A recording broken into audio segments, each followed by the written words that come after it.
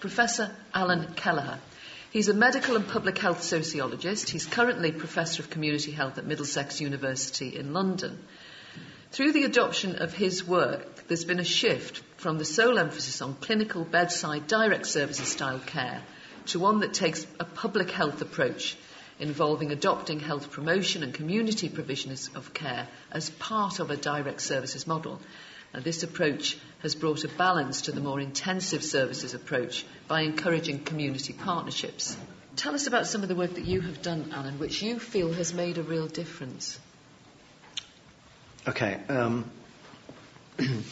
I think in the social sciences, I am particularly known for my studies of dying behaviour and experience, and I think in this forum that's primarily what I'm known for. But in the 90s, I was offered a chair in palliative care in Australia, and palliative care was an area that I'd stayed away from prior to that, because, funnily enough, palliative care is not particularly interested in dying, which is a rather ironic thing to say.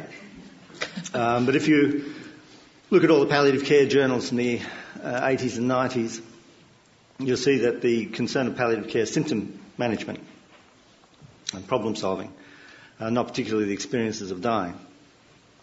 And so, even though I'd researched dying most of my career, there was no intersection between me and it.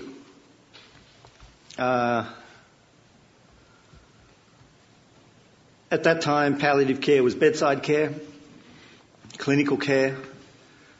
It was a doctor-nurse's game. Every now and then you could stick in a few social workers, the odd chaplain, gotten lost from school pastoral care, found their way into end-of-life care. And that was pretty much it. And there certainly wasn't any sociologists involved.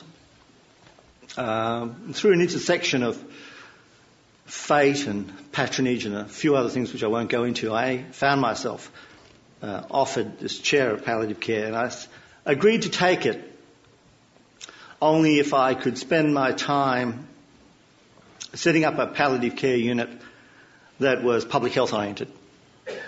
And at that time, and for the subsequent 6 or 7 years, I wrote several books that outline a model of health promoting palliative care, and another one called Compassionate Cities, Public Health and End-of-Life Care.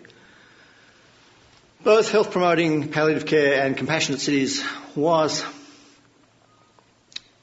a public health model that emphasised the need for community partnerships with health services. It asserted the practice wisdom that communities had inherent in them to care for their own dying and those living with loss and those living with care. It emphasised the need for death education, not only for end-of-life care professionals, but for everyone. In the same way that we now think about health education, well, we hardly think about health education. It's been with us for so long. We don't think of health as something that we get from visiting the GP anymore, like they used to think about in the 40s and 50s. We now know that you shouldn't smoke, and that you shouldn't smoke much, and that you shouldn't drink or shouldn't drink much. And that's called harm reduction, by the way, as opposed to prohibition. And that early intervention is a good thing. It's better to do things sooner rather than later. And we know that the best and most serious advice comes from our friends and families rather than our GPs. GPs have been saying you shouldn't smoke for over a century, to no effect. But once the governments got involved, the state got involved, and once schools got involved and the media got involved, and people started to not smoke anymore. And so we're in that situation now where smokers are like badgers, shy creatures that live in the dark. Alan, I'm going to have to stop you and let one of the other panellists say something. So we have 20 minutes per section here. So that's basically the work that I think's had an impact. Brilliant, thank you. The Open University. For more information, go to www.open.edu/iTunes U.